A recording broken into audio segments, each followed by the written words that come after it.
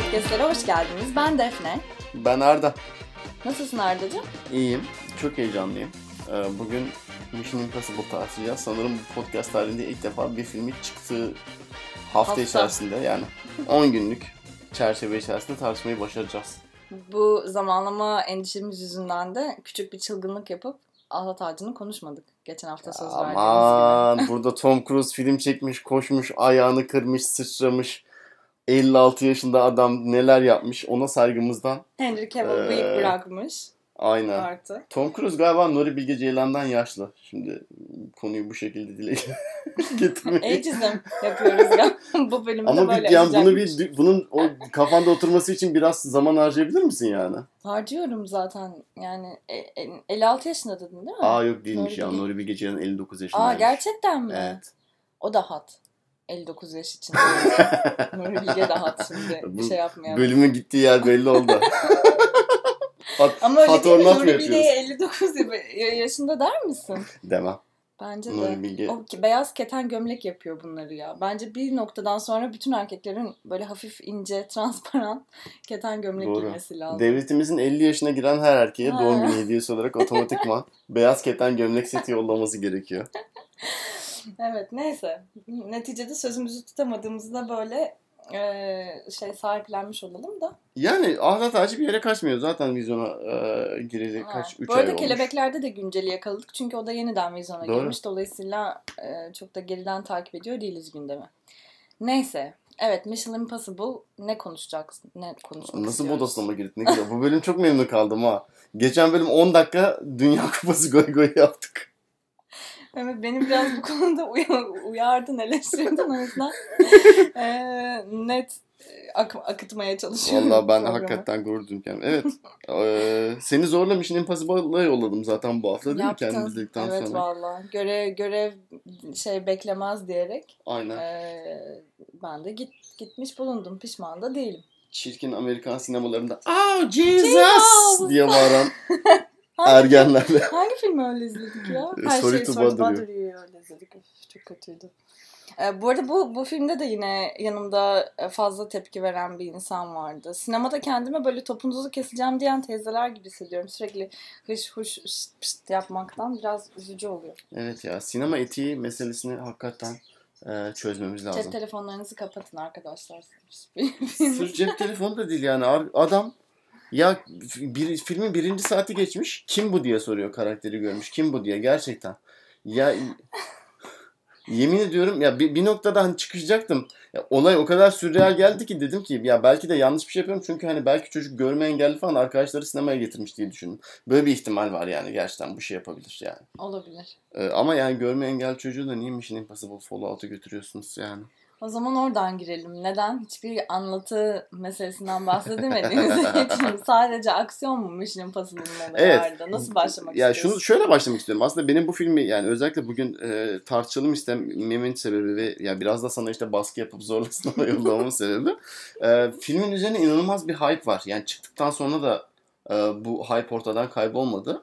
Ya bu film hakkında okuduğumuz yorumlar ya aksiyon sinemasının İşte Mad Max Fury Road'dan sonraki en iyi örneği veya belki de son yıllardaki en iyi örneklerinden birisi. Yani hani 2010'dan sonraki en iyi aksiyon sineması örneği falan filan gibi böyle hani son 10 yılın en iyi aksiyon sineması örneği falan diyorlar. İkincisi gelmiş geçmiş en iyi Mission Impossible filmi diye açıklamalar yapılıyor. Ve bu konuda neredeyse konsensus var. Ben filmi izleyince biraz da şaşırdım açıkçası bu yorumların gerçekleşmesine. Çünkü sen ne düşündün bilmiyorum ama ortalama bir aksiyon filmi bence yani. Yani Mission Impossible serisi için konuşmam zor çünkü sadece ilk filmi izledim. Bir de işte Dubai'deki gökdelene tırmanma sahnesini biliyorum. Yani böyle çok küçük excerptler biliyorum.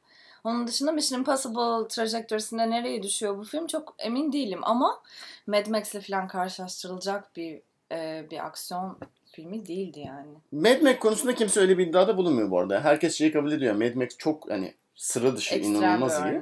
Hani o yani 100 yılda bir gelecek falan bir örnek. Ama yani hani o zamandan beri izlediğimiz en iyi aksiyon filmi diyorlar. Yani düşününce şimdi tabii Mad Max'te 2015 senesinde geldi. Yani çok uzun bir zaman olmadı. O zamandan beri de hakikaten öyle çok acayip gözümüze çarpan manyak güzel aksiyon filmleri izlemedik. Bir grup insan galiba John Wick'in çok iyi olduğunu söylüyor. Benim izleme fırsatım olmadı. Keanu Reeves'in oynadığı yeni bir aksiyon serisi John Wick ve John Wick 2. İşte eski bir tetikçi Keanu Reeves bunun. Köpeğini öldürüyorlar. Ondan sonra intikam.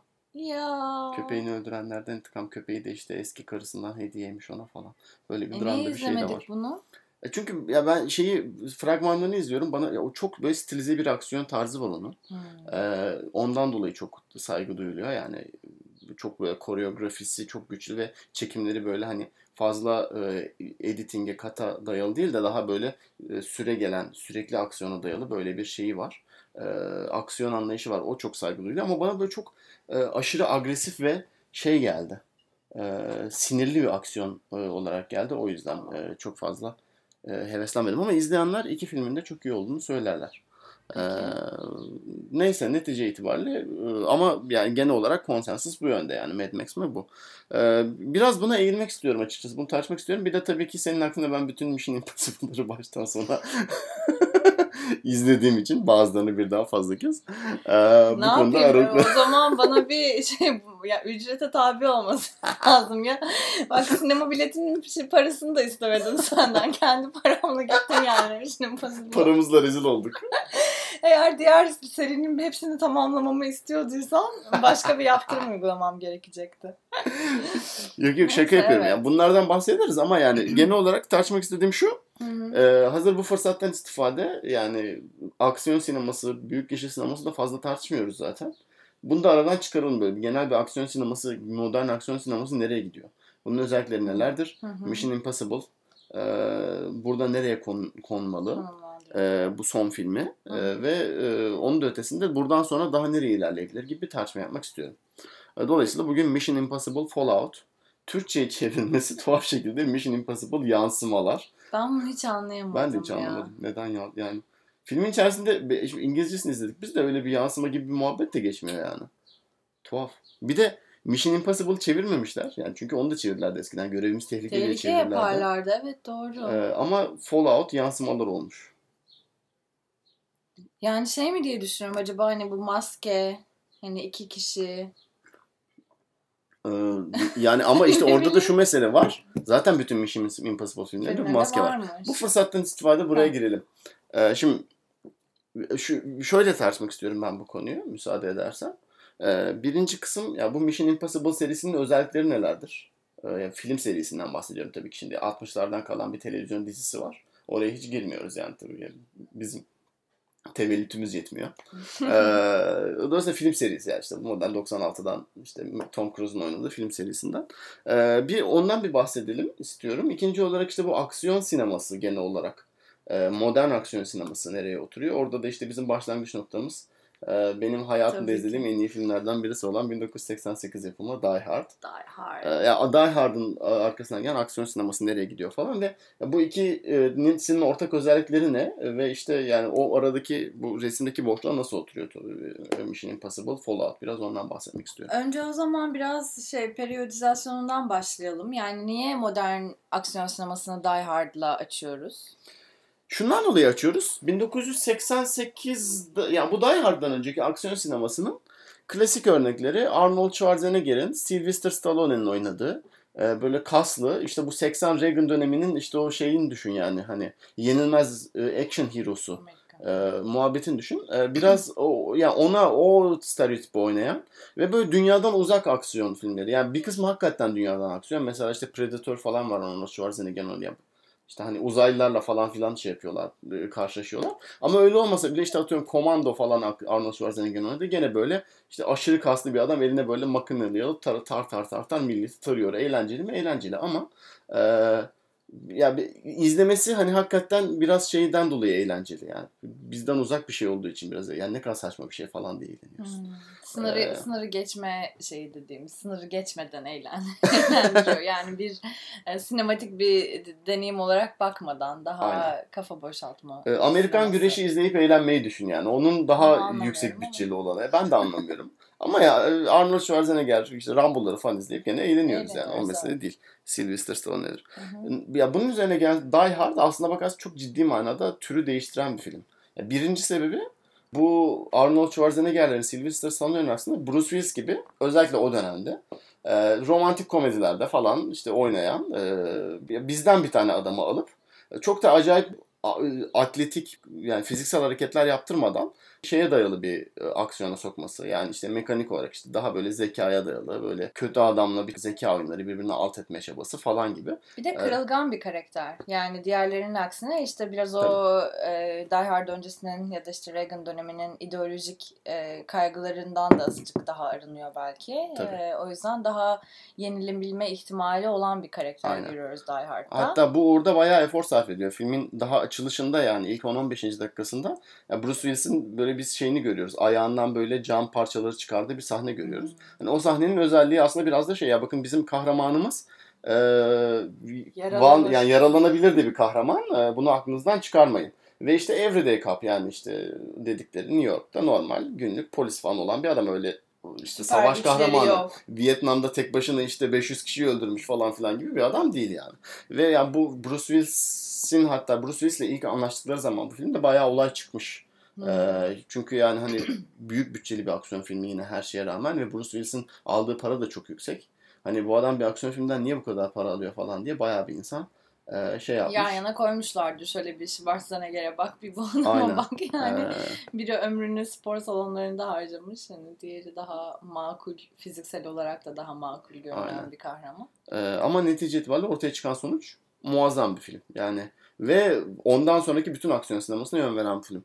Nasıl yön verdiği konusunda birazdan bu konuya girmek istiyorum. Yani modern aksiyon sinemasının özellikleri nelerdir konusundan biraz bahsetmek istiyorum. Ama dediğim gibi benim için bunun miladı bence çoğu insan için de miladı Die Hard'dır. Yani Zor Ölüm 1988.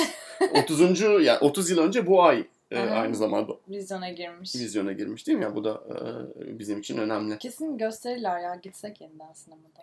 Ben sinemada izlemedim Die Hard'ı. Yani ben de izlemedim haliyle. Ne bileyim belki sonradan gösterimine falan. Yok öyle bir fırsatım olmadı. Neyse mektup yazalım. Bakın böyle bir olay varmış. Bunu ticari şeye dönüştürün diye. Yatırıma dönüştürün. Aynen. Biraz bundan bahsederiz. Biraz da bu modern aksiyon sinemasının aslında yapı taşlarını oluşturan Görevimiz Tehlike serisinden de bahsetmek mümkün burada.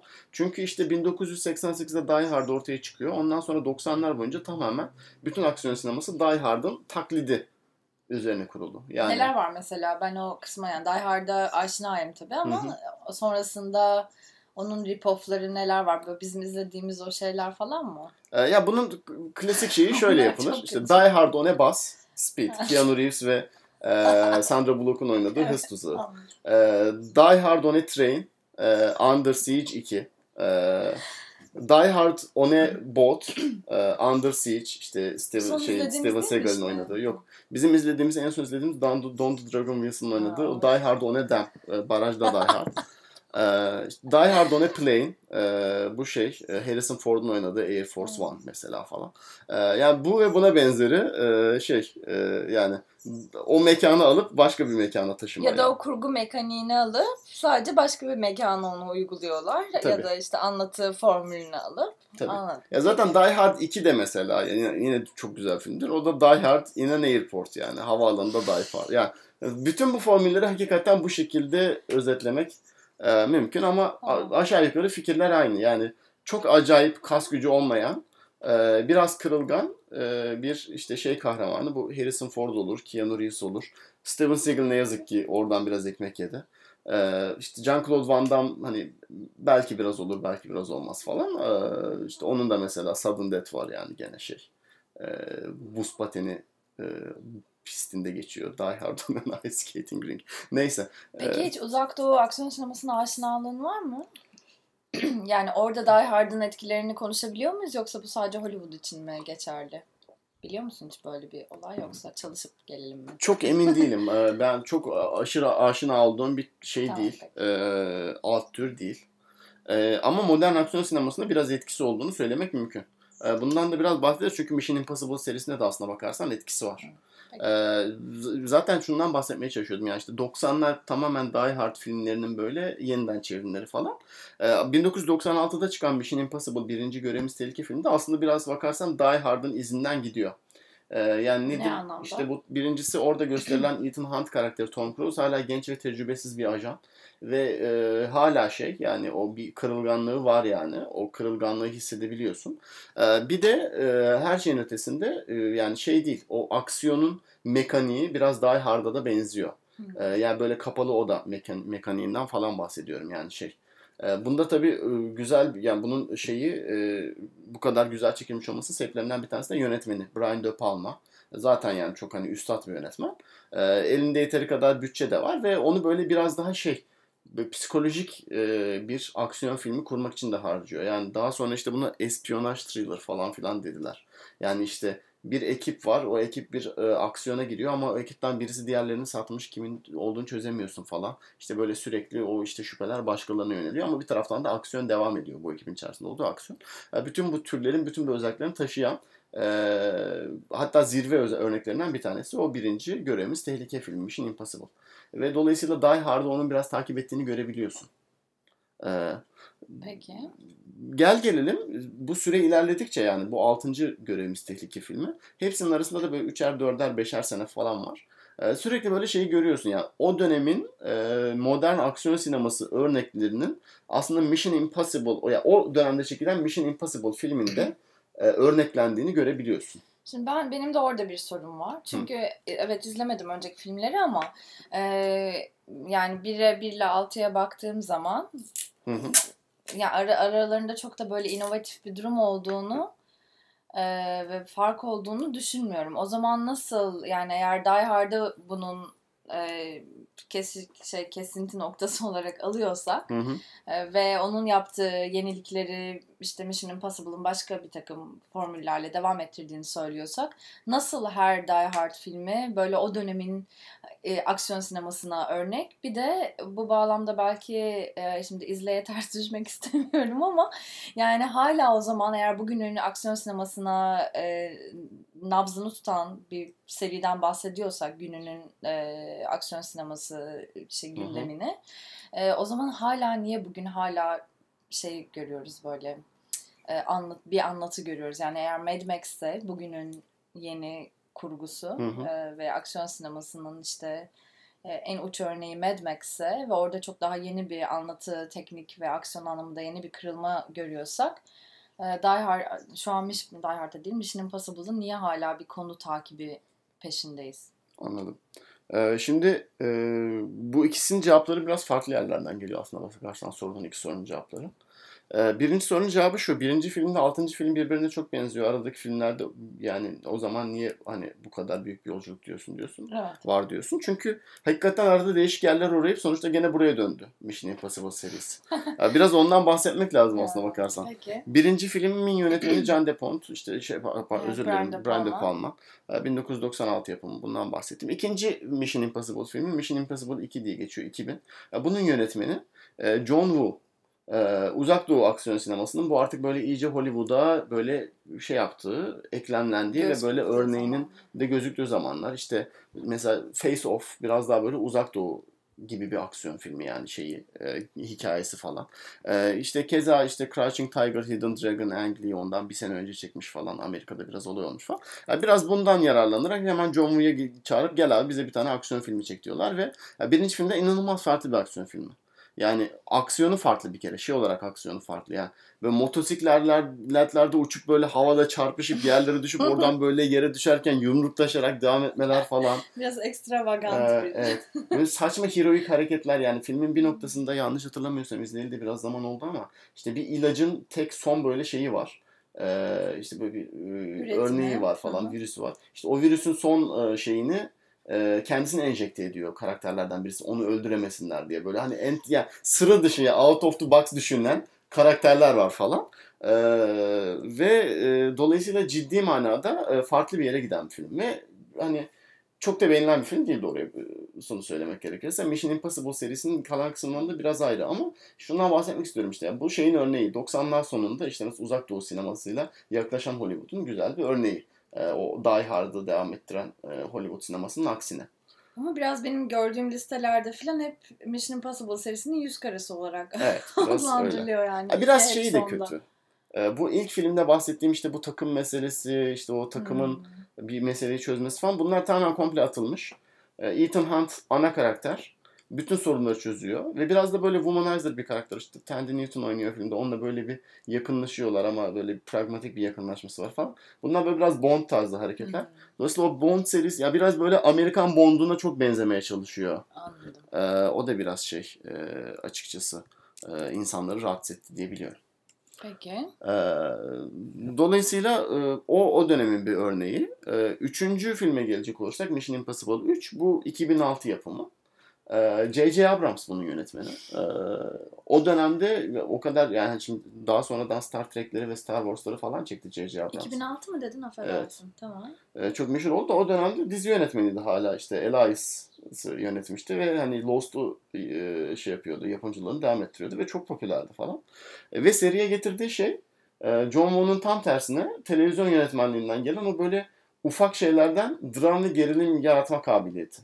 Ama bunun uğruna işte mesela bu sefer de çok fazla karaktere yükleniyor. Ethan Hunt'ta böyle bir tane meğersem onun sevgilisi nişanlısı varmış. İşte o nişanlısını kaçırmışlar. Onun için bir şey. Bu böyle hani televizyon dizisinde olan böyle karakter derinliği. Aynen. Onları getiriyorlar. Gerilimi çok güzel. Çünkü böyle çok ufak yerlerden böyle çıkıyor falan.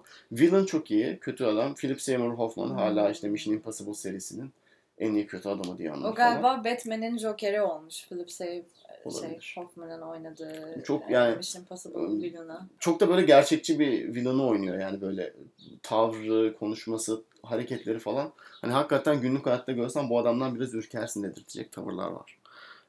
Ama yani şundan bahsetmeye çalışıyorum. Tam bu dönem aslında böyle televizyon aksiyon sinemasının falan işte Elias aslında yani bunun ilk örneği de yükselişe geçtiği dönemler. Ondan daha sonra zaten televizyon işte prestij televizyon dediğimiz şey iyice patlayacak. Ve yani hani sinemada artık rahat rahat anlatılamayan bazı şeyler televizyona aktarılmaya başlayacak. Yani bundan bir 4-5 sene sonra falan. İşte bunda hem Netflix'in payı var hem işte bu HBO'nun True Detective'lerinin, Fargo'larının falan bunların hepsinin biraz payı var yani. Ama yani tam bu dönemin o başlamadan önceki o böyle kırılma noktasında yine Mission Impossible serisi doğru yönetmeni bulmuş. Tom Cruise yönetmen olarak J.J. Abrams'ı getirmiş ve film başına koymuş ve böyle ufak gerilimlerden beslenen, çok rahat izlenen bir film yaratmış. Tom Cruise'un bu yönetmen seçimleri konusunda ne kadar sözü var? Bayağı var. Gerçekten. Bu üçüncü film hakkında hatta şunu söylerler yani. Tom Cruise böyle bir gece Elias'ı oturup binge watch etmiş yani. DVD'leri bütün ilk iki sezonu izlemiş. Kalitesiz direkt telefonu açıp J.J. Abrams'ı aramış demiş ki Ya bayağı var dedim. Şu yapımcılarından birisi zaten filmi Tom Cruise. Dolayısıyla bu yönetmen seçme işinde ciddi yani filmin yaratıcı sürecinde arkasında bayağı var Tom Cruise. Tamam. Tabii stüdyoyla beraber yapıyorlar ama bu yönetmen seçiminde bayağı payını olduğunu biraz sonra söylüyor. filmde anladım ben ne kadar otoritesinin geçerli olduğunu da kendi karakterini bırakamamasından. Neyse geliriz oralara ama bir ağırlığı olduğu belliydi. Sadece önceki filmlerde de bunun geçerli olduğunu bilmiyordum. Tabii. Peki. Buradan dördüncü filme geçiyoruz. Dördüncü filmin yönetmeni Brad Bird. Aksiyon filmlerinden tanıdığımız bir yönetmen. Animasyon filmlerinden tanıdığımız bir yönetmen. Incredibles, İnanılmaz Aile. Bir önceki filmi o. Ve Iron Giant yine işte bir animasyon film. Yanlış hatırlamıyorsam Brad Bird'ün işte live action ilk filmi. Yani bayağı gerçek aktörlerle oynadı. Ve yani hafif böyle bir dördüncü filmde 2011 yapımı böyle bir soft reboot derler buna. Onun da havası var. Yeni bir takım kuruyorlar. İşte Simon Pegg bir önceki filmde yardımcı rolde böyle bir ufak 5 dakikalık bir rolü var ama bu filmde böyle bir yan karakter olarak geliyor. İşte keza aynı şekilde Jeremy Renner yani Hollywood'un işte iflah olmaz yancısı bütün şeylerin bütün franchise'larda yan rolde oynayan ve bu adamın burada ne işi var dediğimiz ekşi suratlı adam. Bu filmde de oynuyor yine o Ethan Hunt'ın takımında. Paula Patton var. Bence inanılmaz güzel gözüküyor bu filmde. Yani biraz objektifay edeceğim burada ama. Ve yani bu böyle 4 kişilik yeni bir takım kuruyorlar. Hani biraz daha böyle bu takım bundan sonraki filmlerde devam edecek gibi böyle bir hava da estiriyorlar. Ama yani Brad Bird'ın bu filme getirdiği asıl yenilik. Asıl yenilik filmde böyle bir şeyi var. Hem aksiyonunda hem de aksiyon olmayan muhabbet işte bu ekip içi muhabbet kısmında daha böyle hafif komedi bazlı, böyle improvizasyona dayalı, biraz skeç komedisine benzeyen Böyle bir şeyi var. Havası var. Tabii bu da biraz işte Brad Bird'ın animasyon yönetmeni olmasından falan da kaynaklanıyor. Ama filmin daha böyle bir light-hearted, biraz daha böyle komedi slash aksiyon. Hani Guy Ritchie filmlerinde biraz olur ya. Ona benzeyen böyle bir havası var. Bu da işte biraz yani işte belki Guy Ritchie'nin işte Hollywood'a etkisi diye düşünebiliriz. Belki işte o animasyon filmlerinin artık böyle daha iyice böyle 2000'ler boyunca büyük gişe filmleri haline dönüşmesi ve çok ciddi manada prim yapması diyebiliriz. Yani ya da işte belki biraz daha bilmiyorum daha değişik bir demografiye etki etme falan diyebiliriz. O dönem Marvel falan da üretmeye başlamamış mıydı? Başlamıştı, biraz çok doğru Marvel filmleri de söylüyorsun. görüyoruz. Bence onun da etkisi vardır. O da var. Peki o ekip sonradan ne oldu? Aralarındaki o dinamiği boşu boşuna mı oluşturmuşlar? Boşu boşuna oluşturdular biraz. Çünkü yavaş yavaş kayboldu ekip ortadan. Paula Patton bir sonraki filmde yok. Jeremy Renner 2 sonraki filmde yok. Simon Pegg hala oynamaya devam ediyor neyse ki. Ama yani orada oluşturdukları o ekip şeyinden biraz hala şaştılar. O biraz düştü. Yani bu filmde biraz var ama o kadar da yok. Ama netice itibariyle dediğim gibi yani işte yeni bir yönetmen, yeni bir yaklaşım ve ciddi ama çok beğenilen bir filmdir. Çoğu insanın Mission Impossible serisinde birinci sıraya hatta koyduğu filmidir yani. Ghost Protocol. Şimdi sıralamayı filmleri biraz tek tek anlat sonra sana da soracağım sıralamanı. 5. filme geliyor oradan Rogue Nation. Bundan bir önceki filmi 2015. Bunun yönetmeni burada işler biraz karışmaya başlıyor. Çünkü bu filmin yönetmeni Christopher McQuarrie. Bu artık ben bu adamın olayını tam da anlamadım ama galiba Tom Cruise'la kankalar yani bayağı. Artık çocuklarına mı bakıyor, ne yapıyor? Yani böyle bir muhabbetleri var bayağı. Daha önce Tom Cruise'un daha çalıştığı başka filmleri de yönetmiş. Ya da senaryosunu yazmış falan.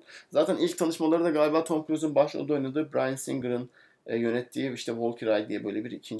Dünya Savaşı filmi vardı.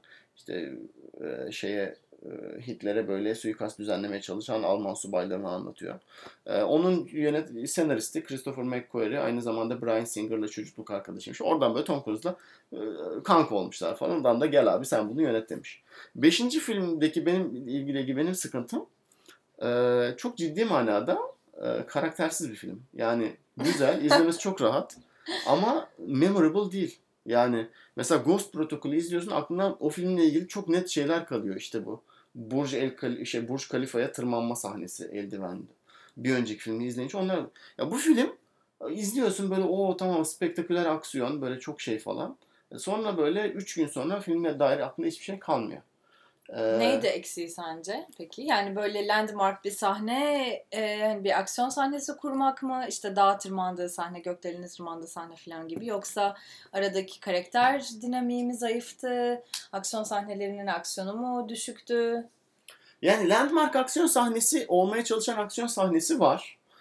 Mesela işte Tom Cruise'un böyle yine mit tabii bu. İşte su altına girmiş 6 dakika nefesini tutmuş denilen böyle bir tane sahne var. 3,5 dakika o sahne boyunca nefesini tutması lazım. Su altında disket değiştirmesi falan lazım. Güzel bir sahne gene. Ama yani bana böyle biraz şey gibi geliyor sahnenin aksiyonu. Ne bileyim işte o ilk filmdeki o işte duvar böyle tavandan sarkan Tom Cruise'u düşünce ya da işte Burj Khalifa sahnesini düşünce o böyle ya sırf sadece bu sahnenin üzerine geçecek böyle daha böyle fiziksel bir zorluk yaratalım amacıyla yapılmış bir sahne gibi geliyor. Ama böyle gerilimi falan biraz eksik yani bence. Kendi kendine diss atmış ama evet. yenik düşmüş bir. Bir önceki filmde oluşturulan o işte takım muhabbet de yok. Çünkü zaten Paula Patton tuhaf bir şekilde ortadan kaybolmuş onun karakteri ve kimse de ne olduğunu söylemiyor. Yeni bir kadın getiriyorlar Rebecca Ferguson. Onun boşluğunu doldurmak için. Rebecca Ferguson biraz Ingrid Bergman'a benziyor. Bu referansı böyle insanın gözüne sokmak için filmin bir kısmını Casablanca'da çekiyorlar. Yani çok kalitesizmiş. Ama yani Rebecca Ferguson da o kadar böyle acayip şey parlak bir aktris falan da değil. Bu arada son 5. filmin önemli beğenilen aksiyon sahnelerinden bir tanesi de bir opera sahnesi var. Orada böyle bir işte cross-cutting'le anlatılan bir hikaye var. Birisini işte suikast düzenlemeye çalışıyor. Aslında suikast değil de sadece omzundan vurmaya çalışıyormuş. Sonra anlıyoruz falan. Onları engellemeye çalışıyor. Eğlenceli bir sahne. Bu Sydney Opera binasında mı geçiyor? Avusturya'da geçiyor. Güzel bir sahne. Sorun şu ki bu sahnenin neredeyse aynısını birkaç sene önce Bond filminde o şeyde Quantum of Solace'da yapmışlardı. Orada da böyle bir Avusturya'da bir opera sahnesinde, operada geçen bir sahne var. Ben bu sahneyi görür görmez aklıma o geldi. Quantum of Solace geldi. Dolayısıyla çok şey yapamadım. Isınamadım o sahneyi de biraz. Onun böyle remake'i gibi geldi bana. Sen Bond filmlerini seviyor musun? Takip ettiğin bir seri mi? Evet. Yani Skyfall'u severim. Zaten onu da Daniel Craig öncesi Bond'u çok ciddiye almamak lazım yani. Çok böyle artık komedi sınırında gezen aksiyon filmleri yani. İşte bu Daniel Craig'le olan seri de biraz tartışmalı. İşte kimisi Skyfall çok sever, kimisi o Daniel Craig'in ilk filmini unuttum adını şu anda. Casino Royale. Kimisi Casino Royale'i çok sever falan ama biraz tartışmalıdır yani. O da öyle çok acayip değil. Meşhur bir seri değil. Neyse yani dediğim gibi benim 5. filmle ilgili, bundan bir önceki filmle ilgili temel sıkıntım biraz da karaktersiz bir yönetmen getirmelerinden kaynaklanıyor bence bu. Çünkü bunların hiçbirisi ne bileyim Brian De Palma, Brad Bird, J.J. Abrams bir şekilde kendi CV'leriyle gelmiş insanlar yani bu seriye ve kendi yaklaşımlarını getirebilecekler. Christopher McQuarrie yani Tom Cruise ne isterse onu yapacak bir yönetmen falan gibi geliyor bana. Enişte torpiliyle. Aynen. Gelmiş Scientology. Dolayısıyla bu filmde böyle bir memorable olmama gibi bir sorun hissettim ben. Gel gelelim bunun da aslına bakarsan o dönemki aksiyon sinemasının güzel bir temsil olduğunu düşünüyorum. Çünkü zaten 2010 sonrası işte aksiyon sineması neyle gösteriyor? Birincisi Avengers, değil mi yani işte bu Marvel Cinematic Universe. O filmlerin hepsi teker teker çok karaktersiz yani. Genel bir Marvel estetiği var. O estetik içerisinde olan oluyor. Ama işte o sinema dilinin dışarısına çıkamıyorsun. O hikaye anlatısının dışarısına çıkamıyorsun falan. Hani çıkan son 1-2 senede bir iki tane film oldu. Onu anlatırız ama. Yani o yani işte ne bileyim bir Iron Man filmi izleyince ne izleyeceğini biliyorsun yani. Birinciyi izleyince ikincinden de ne bekleyeceğini biliyorsun falan. Biraz o karaktersizlik bence buna da sirayet etmiş. Onda da var. Bir başka örneği de bunun 2010'lar sonrası çıkan yani aksiyon sineması serisinin önemli örneklerinden birisi de benim izlemedim ama işte Fast and Furious serisi var. Orada da yani Keanu Reeves mi Fast and Furious değil? Yok. Vin Diesel, Dwayne The Rock Johnson, Jason Statham. Say no more. Say no more. Ne kadar kel ve kaslı adam varsa hepsinin teker teker oynadığı. Çok ciddi manada bu arada gişe yapıyorlar. Uluslararası gişe de yapıyorlar Fast and Furious filmleri ve aslında takdiri de topluyorlar yani. İnsanlar seviyor bayağı. Mesela Roxane Gay'in Twitter'da iddiasına göre en sevdiği film serisi Fast and Furious'e. Bayılıyor falan. Yani diyor ki işte family hakkında bu filmler falan diye anlatıyor böyle. Ben izlemediğim için bilmiyorum ama. Kim bilir ne buldu yani. Roxane Gay'in kriterlerini takip etmek biraz bazen güçleşiyor. Ama bu filmlerin aksiyonu benim anladığım kadarıyla biraz yani bigger yani. Same thing but bigger üzerine kuruldu biraz. Yani arabaları işte bu sefer uçaktan fırlatalım. Bu sefer arabaları denizaltının üzerine fırlatalım. Bu sefer uzaya fırlatalım oradan insinler arabayla falan. Böyle bir şeyi var gerçekten yani. Aksiyonla benim takip ettiğim kadarıyla. Bu son Mission Impossible filmlerinde de artık bu olay var.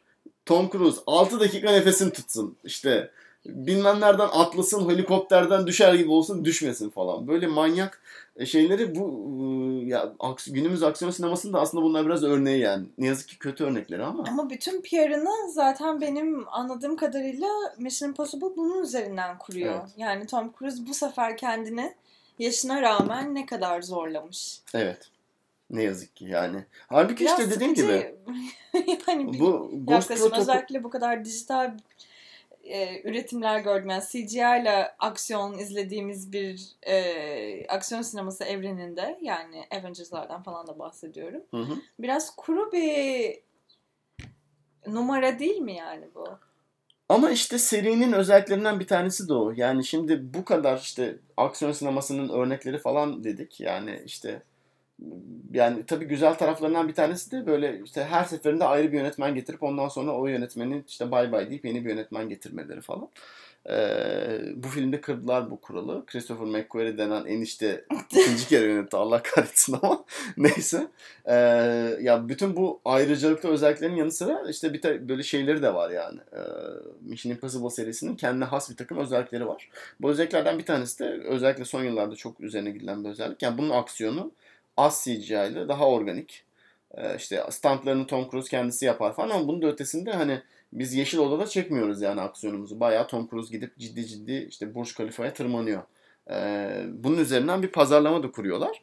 Ve yani senin bir Mission Impossible filminden beklemen gereken şey bu diyorlar. Organik aksiyon. Anladım. Buster Keaton aksiyonu. Buster Keaton aksiyonu, evet. İşte bu biraz soft reboot demem, Ghost Protocol'e soft reboot dememin sebeplerinden bir tanesi bu. Bence işte bu Tom Cruise'un hafif komedik tarafını bulan, fiziksel tarafını bulan adam da biraz o Brad Bird bence oradaki. O yüzden de çok şey yapılır. Geri getirmemekle büyük hata yapmışlar eğer. Bence evet, hakikaten. Çok inanılmaz. O serinin ayırıcı özelliğini bulmuştu yani adam. Sonra işte enişteyi getirirler. Neyse. Bir özelliği bu. Yani diğer Mission Impossible serisinin diğer özellikleri de işte birincisi şu var. İşte bir görev var ortada. O görev bir noktada yanlış gidiyor ve bunlar doğaçlama yapmak zorunda kalıyorlar. Bütün filmlerde olan şey bu yani. Bir başka özelliği de sürekli böyle bir maske takıp maske çıkarma havya. Bunlar işte artık trademark özellikler. Bir noktada görev kötüye gidiyor. Yani şey oluyor, bir sıkıntı yaşanıyor. Bu sıkıntı işte ekibin içerisinde bir köstebek olduğu anlamına geliyor. Ve her ne hikmetse her seferinde işte bunları görevlendiren organizasyon IMF, Impossible Mission Force, işte böyle sahte bir organizasyon. Ethan Hunt'ın, Tom Cruise'un oynadığı karakterin köstebek olduğuna inanıyor. 6 filmde 6 kere buna inanıyorlar. Gerçekten. Ya artık hafsalam almıyor. Yani düşünsene, Ethan Hunt'ın 56 yaşına gelmişsin. Hala koştur dünyayı kurtar. Hala sana 6. kez şey diyorlar ya. Acaba sen mi köstebeksin? Bilemiyoruz. Biraz işaretler onu gösteriyor falan diye. Ya adama şu noktada artık onur madalyası vermeleri lazımken yaptıkları muamele. IMF ya da işte CIA'yı de biraz itibarsızlaştıran bir proje. Biraz öyle. O zaman bir de bu filmde de bununla dalga geçiyorlar biraz. Şey diyor ya, artık ya da desteklemek, yani makulleştirmek için işte Henry Cavill'ın bir diyaloğu var. Fragmanda da gözüküyor. O yüzden spoiler sayılmaz, ondan söylüyorum. İşte diyor ki yani bu adama o kadar çok şey yaptılar ki, köstebek yaftası yapıştırdılar ki artık çok sinirlenmesi lazım. O yüzden bence çok sinirlenip bu sefer köstebeklik yapmıştır diye böyle bir iddiada bulunuyor yani. Ters bir psikoloji. Evet yani bunun çıkışı yok ya. Bu adam nasıl ispat edecek kendine? Evet ya, bunlar da biraz Mission Impossible serisinin özellikleri. Ama dediğim gibi benim yani Mission Impossible serisini zaten sevmeme sebebi o dönemki aksiyon sineması neyse onun güzel örneği Mission Impossible film. Ya izlersin, son 3 senede aksiyon sinemasında ne oluyor biraz yakalarsın yani. Hala soruma cevap alamadım ama. Nedir senin sorun? Birinci sorumu çok net cevapladın. İkinci sorumu yani o zaman hala niye konu görüyoruz? Güzel. Buraya gelmek istiyor muyuz? Araya yok, başka benim buna vereceğim... şurada konuşalım öyle gelelim dediğim bir şey varsa öyle yapalım. Yok, benim buna vereceğim kısa cevap. Bu az önce bahsettiğim serinin klişelerini koruma. İşte bu takım olayı, takımda bir takım şeylerin kötü gitmesi, bir köstebek, kim kimi sattı muhabbeti falan. Bunun için bir anlatı geliştirmek gerekiyor. Bence birinci sebebi bu. Yani bu Mission Impossible serisinin doğasındaki o işte takım meselesini korumaya çalışıyorlar. Ve işte Ethan Hunt'ın köstebek damgası yemesini korumaya çalışıyorlar. Ya bu ama yine de diyalog üzerinden daha o sırada aksiyon hali hazırda işlerken yani tamamen zaten anladım yani Mad Max zaten çok uç bir örnek. O kadar da anlatısı olmayan, neredeyse o kadar işte diyaloğu olmayan bir aksiyon sineması zaten bugünün temsili değil. Çünkü Mad Max bugünün temsili değil. O ekstrem bir noktası. Ama o zaman bunu niye daha inovatif, böyle sadece karakter biraz o işte komedik hali ne bileyim 4. filmde oluşturulan o grubun içindeki dinamiğin üzerinden kurmak yerine bana ne yani Ethan Hunt'ın nişanlısından, eski sevgilisinden, sözlüsünden efendime söyleyeyim neyse yani. Hani bu kadar böyle ucuz tropları ve Ethan Hunt'la bizim işte özdeşlik kurabilmemiz için aman aslında iyi adam, aslında böyle yaraları var, böyle eksiklikleri var, hayatta böyle aspiration'ları var. Yani bunları neden hala anlatının şeyinde merkezinde tutmaya çalışıyorlar da bize, madem Mission Impossible'ın olayı hem de üstüne üstlük böyle işte stuntlarını kendisi yapması, işte aksiyonunun o analog hali, çok kolay mekanda konuşacağız galiba biraz, hani mekanı kullanma becerisi ise eğer, ben hala niye Ethan Hunt'ın seks hayatıyla ilgili derin bilgiye sahip olmak zorunda bırakılıyorum çünkü yani. Seks hayatı, onu öğrenmen gerekir yani. BD. Bir numarasını da göremiyoruz o ayrı da, neyse. Buna verebileceğim de 3 tane cevap var. Birincisi, eski filmlerden gelen bir bagaj var. Bunu inkar edemiyorlar. Ya işte bu J.J. Abrams'ın 3. filmde işte televizyon diziciliğinden getirme olan şeyi. Hadi ben buna bir tane kadın işte nişanlı böyle bir love interest bulayım. dediği bir şey. Ya orada bu film bu senin içerisinde bunu koydu, hala kurtulamadılar. Yani öldü gibi gösterdi, ölmemiş, işte meğersem yaşıyormuş, meğersem başkasıyla evlenmiş falan filan. Ya 3. filmde başlayan bu saçma plotline'ı 6. filmin sonunda hala çözüldü mü çözülemedi mi bilmiyoruz yani. Ya bunun sebebi işte bu, ya her seferinde ayrı bir yönetmene gel abi sen bize bir şeyler yap dersen biraz tabii bunun böyle bir etkisi oluyor yani. Ve yani hani bunun sebeplerinden bir tanesinin bu olduğu söylemin sebebi işte yönetmenin röportajını da izledim. O da diyor ki yani işte ben Tom Cruise'a yani işte 6. filmi gel yönet dediği zaman hani şöyle bir cevap verdim. Ya işte kanka ben zaten bir tane film yönettim. Hani bu serinin özelliği her yönetmenin her film ayrı bir yönetmenin yönetmesidir. Hani çok ayrı bir şey yapmamız lazım. Ne yapmak istiyorsun bu filmde falan diye sormuş. Tom Cruise da demiş ki bana önceden beri sorulan bir soru var. Benim eski karıma ne oldu? Ben bu sorunun cevabını bu filmde vermek istiyorum. Hayır, vasıfsızlar ya. Gerçekten vasıfsızlık yani. Dolayısıyla işte yani fanlar sürekli merak ediyormuş. Abi işte ne oldu falan diye. Tuzlukmuş yani. Eski eşim tuzlukmuş diye dolayısıyla onu verseydim. yani getirip koymak zorunda kaldılar biraz. İşte bu serinin sürekliliğini sağlamak için, ama işte dediğim gibi yani her seferinde ayrı yönetmen gelirse sürekli koymasalarmış zaten. Kadın karakter keşke hiç koymasalarmış yani. Şu halinden çok daha kapsayıcı olacağı, çok daha az seksist olacağı kesinmiş yani. 0 kadın karakterle 3 kadın karakter gördüğümüz halinden bence çok daha az seksist olacakmış Mission Impossible ama. Angela Bassett hariç CIA direktörünü oynayan. Reis ya. Reis, o tam bir reis. Gerçekten. Alec Baldwin'e böyle nasıl tepeden bir yükseliyor böyle yani. O sahnede şeyi hissediyorsun. Müthiş karizmatik bir kadın hakikaten. Doğru. 4 kadın karakter var. 3'ü useless yani. Olmasalar da olur.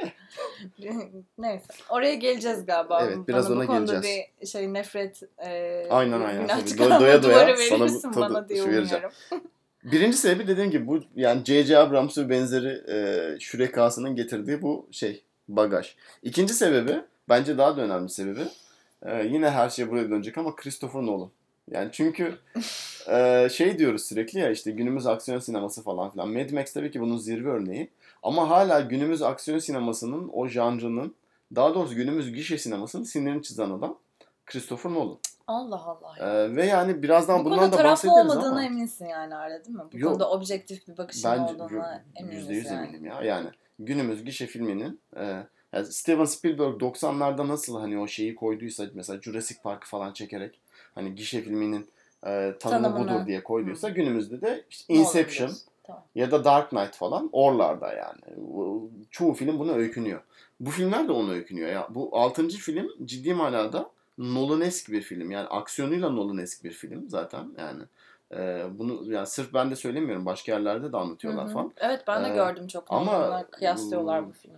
Çünkü bu organik aksiyon falan biraz şeyde de var yani. Christopher Nolan'da da var. İşte bu Dark Knight Rises falan. O filmlerdeki aksiyon sahneleri daha organik aksiyon. İşte Marvel aksiyonlarına göre falan. Sen mesela Inception dedin. Ben Inception'dansa Dark Knight'a daha yakın buldum Fallout'u. Şimdi ikisinde de yakın olduğu noktalar var. Inception'a yakın olmasının sebebi şu. Inception daha açık bir aksiyon film bence. O yüzden Inception diyorum. Yani Christopher Nolan'ın çektiği aksiyon filmi nedir diye sorunca benim aklıma Dark Knight değil de Inception geliyor. Çünkü hani o filmin özelliği o. Yani aksiyon filmi olması. Bir de şundan dolayı benzetiyorum biraz. Biraz ileride de bahsedebiliriz aslında da. Inception'ın özelliği şu ya, şimdi normalde bir aksiyon filminin third act'i dediğimiz şey işte bir tane böyle climactic böyle bir büyük bir set piece vardır değil mi? İngilizce o kadar çok İngilizce konuşuyorum ki şu anda mahvettim bu yani. Bölüm bu konuda ben de utandım biraz. Bunların bir kısmının şeyi de yok yani, Türkçe karşılığı da yok. Set piece tam ne bilmiyorum. Ama büyük bir aksiyon sekansı vardır yani orada, değil mi? Hani böyle 15-20 dakika falan süren. Inception'ın özelliği bir aksiyon filmine bir o, ama daha da önemlisi bir aksiyon filmine o finaline birden fazla aksiyon sekansını makul bir şekilde yerleştirebilmesi. Yani, simultane ilerleyen. Aynen. 3 tane farklı aksiyon sahnesi. Aynen. Ve bunlar Fallout'ta işte birbirine o kadar iyi geçmiş ki yani zaten senaryonun bütün olayı onu oturtturmak falan. O yani insanın çok hoşuna gidiyor bence. Aksiyon sinemasını yeniden tanımlayan örneklerden birisi derken demeye çalıştığım şey o. Fallout'ta da buna benzer bir şey var. Finalindeki aksiyon sahnesi paralel ilerleyen, yani aynı anda iki aksiyonu birden izliyoruz. O yüzden bana biraz onu anımsatıyor. Dark Knight'ı şundan dolayı anımsatıyor. Senin az önce dediğin şeyden dolayı. Bu karaktere dandik bir motivasyon verelim ki havada kalmasın. Ki bu Christopher Nolan'ın her filminde yaptığı ve keşke yapmasa, Allah belasını versin, keşke yapmasa dediğin şey. Inception'da da var. Yani Leonardo DiCaprio'nun çocuklarını görmesi lazım. Who cares? Bana ne yani? Dark bunun en kötü ama hali galiba, vücut bulmuş hali Interstellar. Rezalet yani. Çok kötü. Bir de orada filmin çözümüne de etki ediyor yani. Evet. Ama meğersem kızıyla ilişkisiymiş evrenin ortasında. Evet. Çok kötü bir klişe. Bu olay Dark Knight'ta da var yani, işte bu şeyin, yani Bruce Wayne'in o işte kadınla olan, avukat kadınla olan ilişkisi falan filan. Ya bunlar çok yanal şeyler yani. Ama yine de Dark Knight'ta galiba biraz daha böyle psikolojik gerilim üzerinden ilerlettiği için o aksiyon kurgusunu yine de başka yerlere dikkatimiz dağılabiliyor. Burada dikkatinin dağılacağı başka bir alan da yok. Interstellar'da öyleydi. Evet. Bence Inception'da biraz ona yakın. Dolayısıyla evet, motivasyon vermesi konusunda Nolan'dan yanlış şekilde etkilendiklerini ben anladım yani. Evet yani. Ya ama bunu da Nolan hep yapıyor yani. Evet. Beyaz orta yaşlı bir tane ana karakter koy. Ona böyle dandik bir motivasyon ver 5. dakikasında. Ondan sonra orada yani bunu da kimse sorgulamasın. Bir de şeyde galiba seninle azıcık anlaşamıyoruz. Yani ben Dunkirk'ü de aslında bir aksiyon sineması ve Mad Max'in açtığı dilden ilerleyen bir aksiyon sineması örneği olarak görüyorum. Evet. Yani oradaki konu ilerleyişi, işte Mad Max'in bize verdiği o bir yerden bir yere gitme, seyahat teması yani ya da bir ilerleyiş teması, mekanı kullanmaları, çok dar alanda bize bir aksiyon veriyor olmaları bana sanki Dunkirk bugünün aksiyon sineması diline en yakın aksiyon sineması örneklerinden biriymiş gibi geliyor. Sen de diyorsun ki o bir aksiyon filmi değil, o bir savaş filmi. Evet. Benim düşüncem bu yönde. Bence Christopher Nolan'ın çektiği aksiyon filmi Inception.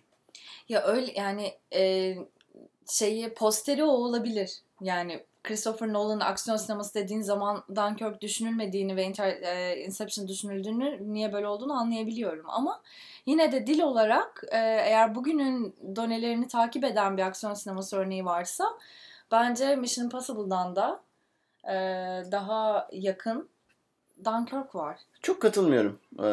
Yani şundan dolayı da katılmıyorum.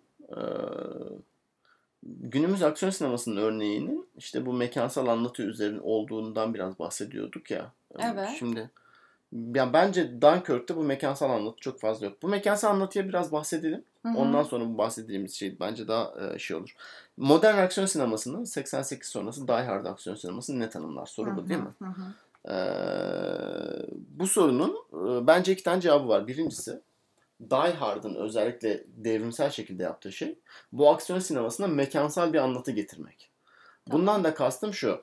Die Hard'ın başında 10. dakikasında 15. dakikasında sen filmin şu mekaniğini anlıyorsun. Bu insanlar Nakatomi Plaza'dalar. İşte 4 tane kat var üst üste. Kaçıncı katlar olduğunu unuttum şu anda. İşte bir katta rehineler var, bir katta kötü adamlar var, bir katta bizim eleman var, bir katta kasa var falan. Ve bütün film boyunca bunu takip edebiliyorsun. Yani böyle sanki yukarıdan bakıyormuşçasına, yani kim kaçıncı kattan kaçıncı kata indi, kim nerede, kimin nerede olduğunu biliyor mu bilmiyor mu falan, bunu çok rahat takip edebiliyorsun. Ve bu mekansal anlatı devrimsel bir şey. 88 öncesi aksiyon filmlerinde olmayan bir şey. Rambo falan, yani ormanda ratata falan. Ve ondan sonraki bütün aksiyon sinemasının, ya güzel aksiyon sineması örneklerinde bu mekansal anlatı var. Yani dememin sebebi de bu işte. Die Hard on a Bus, Die Hard on a işte ferry falan filan. Bunların sebebi aslında bu tarz yerleri, karakterleri sıkıştırınca mekanı kurmak daha kolay oluyor falan. Yani biraz onun da aslında ekmeğini yiyorlar. Bunu aslında biraz şehirleşme, modernleşme falan onunla da birlikte okuyabiliriz diye düşünüyorum. Ne gibi? Yani daha şehrin bir işte kimliği, ne denir, bir ulusal kimlik göstergesi olarak kullanılması, yani tabii ki her ülkenin tarihinde farklı ama bunun daha kodlarının global networklerde açık açılıyor olması, yani küreselleşmeyle birlikte 80'ler diye algılayabileceğimiz bir noktadan sonra artık şehir kodlarının başka ülkelere de açık oluyor olması, o şehrin daha da başkaları tarafından da anlaşılabilecek ve relate edilebilecek, yani özdeşleştirilebilecek bir sinematik elemana dönüşüyor. Yani o yüzden belki mekan bu kadar da önemli hale geliyor. Evet. Bilhassa birinci Mission Impossible filminin mesela açılış sahnesi Prag'da ve döneme göre sıra dışı bir olay. Yani böyle Amerikan aksiyon filmlerini alıp böyle Doğu Avrupa'nın bir yerine, şehrine götürmek falan ve onun mimarisinden falan faydalanmak çok sıra dışı bir. Hatta benim duyduğum kadarıyla yine Brian De Palma bayağı ikna etmek zorunda kalmış Tom Cruise'u. Evet. Yani gel bu sahneyi Prag'da çekelim falan diye. Ve yani mesela izleyince o şeyi görüyorsun, yani gene o şehir dokusunun hani aksiyona katkısını hissedebiliyorsun. Yine de benim bahsettiğim şey yani şehir dokusundan da öte, yani filmin mekaniğini takip etmek için gerekli olan bir şeydi. Ondan bahsediyorum. Dunkirk'ün tam olarak o kadar aksiyon filmi olmamak olarak görmemin sebebi o. Bence o mekansal duygu Dunkirk'te o kadar yok. Yani şundan bahsediyorum. Ya tabii ki karakterlerle beraber işte havada, karada, suda falan filan çok zaman geçiriyorsun da gene de bu açık alan, yani o sınırsızlık, o bilinmezlik falan filan çok filmde çok fazla hissedilen bir şey. Ve yani hani yönetmen sana filmin başında bak sınırlar bu film burada geçecek demiyor. Özellikle demiyor zaten de. Kendini konumlandırman belki daha zor diğer filmlere göre. Yani Mission Impossible'da da, ilk filmde de, Die Hard'da da, yani sen kendini çok kolay o mekanda hayal edebiliyorsun. Yani sanki önünde gerçekten açık mimari plan varmış ve orada ilerleyebiliyormuşsun gibi. Evet, Dunkirk'te bunu biraz daha geniş bir spektrumda gerçekleştiğinin farkındayım ama yine de bizi mekanın üzerinden bir takip noktası sağlatıyor. Yani o kadar da bomboş böyle bir evrende süzülmüyoruz diye düşünüyorum. Yani dediğini anlıyorum. Ama yine de çok fazla katılmıyorum. Yani bence mesela Tom Hardy'nin sekansı bana mekansal olarak hiçbir şey göstermiyor. Yani o yani uçaklar o şeyi almıyorum. Daha çok gemi ve kara sahnelerini hava sahnesi biliyorum biraz daha far stretch ama mesela bunun aksine bence atıyorum Inception'daki mekansal duygu çok güçlü. Çünkü o 4 işte atıyorum bir kısmı otelde geçiyor. Onun mekaniğini, yani bir de hani çok böyle zeki bir şekilde her aksiyon sahnesinin de ayrı bir kendi içerisinde bir fiziksel mekaniği var, yani onu da yakalaman gerekiyor falan. Mesela onu çok güzel hissediyorsun işte otel sahnesinin içerisinde, işte atıyorum bir böyle karlı böyle bir işte dağ tepesinde falan bir sahne var. Onun dinamiği başka falan ama onların hepsinde kendi dinamiklerini hissedip karakterin nereden nereye gittiğini takip edebiliyorsun. Ben o yüzden daha şey olduğunu düşünüyorum ama tabii biraz okuma meselesi. O yüzden bir şey söyleyemeyeceğim. Ama yani dediğim gibi modern aksiyon sinemasının örneklerinden bir tane, yani en önemli özelliği bence mekansal anlatı. Aksiyonu o mekan üzerinden vermek. Sen de biraz daha bu şehirsel anlatı meselesine anlıyorum. Mekansal anlatıyı da anlıyorum ne demek istediğin. Yani daha küçük scope'da bir dar alanda kısa paslaşma, yani bir ev, mekan, işte ne bileyim gökdelen, otel neyse. Sen öyle bir daha küçük alandan bahsediyorsun galiba da. Çok küçük olmak zorunda da değil bu arada. Die Hard 3 Manhattan'ın tamamında geçiyor neredeyse. Hala sınırlı alan ama sonuçta orada da şeyi çok kullanıyorlar. Mekan çok kullanıyorlar yani Manhattan'da. Karakterlerin nereden nereye gittiğini hala görebiliyorsun.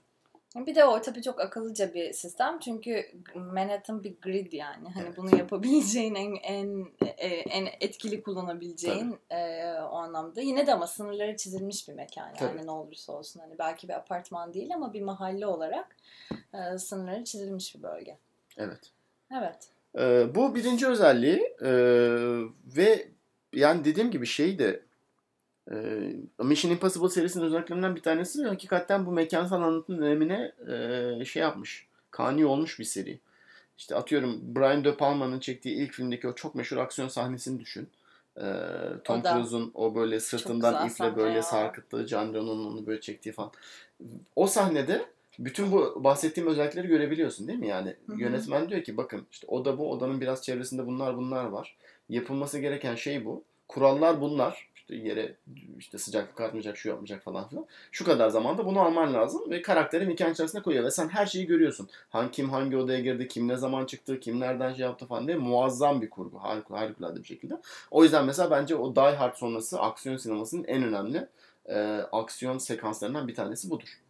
Keza mesela dün beraber işte o Burj Khalifa sahnesini izledik, Brad Bird'ün çektiği. Orada da görüyorsun değil mi yani hani şey, şu kattan şu kata çıkman lazım, sonra geri inmen lazım. İnerken işte o atladığı, o ipi böyle nasıl beline sardığını falan, bunların hepsini çok rahat takip edebiliyorsun falan.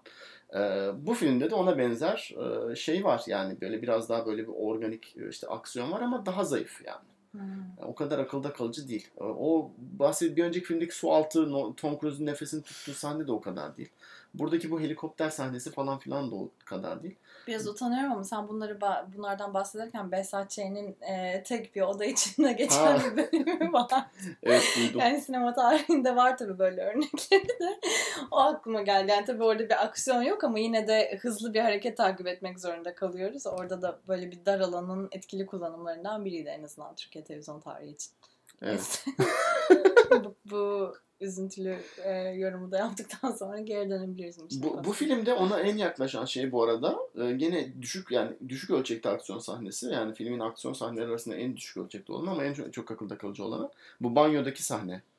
Fragmanda da izliyoruz ya. Bence en iyi aksiyon sahnesi oydu. Yani değil şeydeki 6. filmdeki, evet. Ama işte onda da mesela bunun payı var. Dar alan. Mekaniğini görüyorsun. Yani kim giriyor, kim çıkıyor. Kimin nereden yaklaşması lazım, kimin nerede saklamaları lazım falan. O daha büyük bir keyif veriyor yani gerçekten. Acaba yansımaları o yüzden mi koymuşlar diye aklıma geldi şimdi. Hep böyle aynalardan görüyoruz ya. Bilmiyorum, olabilir gerçekten. Gerçi aynaları kırıyorlar bir noktadan sonra da böyle baya. Çok güzel bir dövüş sahnesi bu arada. Evet. Olarak da yani.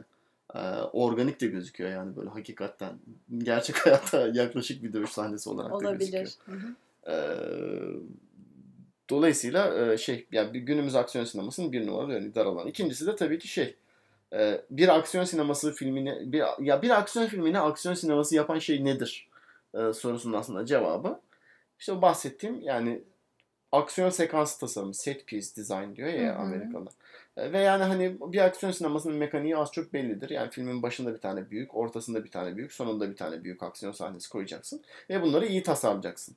Yani bunlar işte içinde motosiklet geçen, uçak geçen, helikopter geçen ya da sadece insanların olduğu sahneler olabilir ama iyi koreografisi olacak. Ve yani fiziksel dünyadan çok uzak olmayacak. Değil mi ya, bildiğimiz fiziksel dünyadan. İşte en önemli, en güzel örneği işte Mission Impossible 1. Başında bir tane büyük aksiyon sahnesi var. Prag'da geçen. Ortasında büyük aksiyon sahnesi var. Şeyden sarkıtıldı.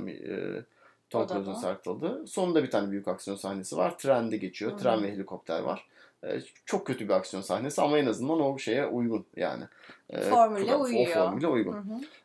Burada da yine 6. filmde de galiba yani biraz yapmaya çalışıyoruz bütün değil mi? Bütün filmlerde var bu arada. Hani aksiyon sinemasının özellikleri nelerdir? Fallout bunların içinde nereye düşüyor ve ne şekilde karşılıyor bu beklentileri? Aynen. Tamam, peki biri konuştuk, mekansal tasarım dedik. Eski filmler kadar iyi değil.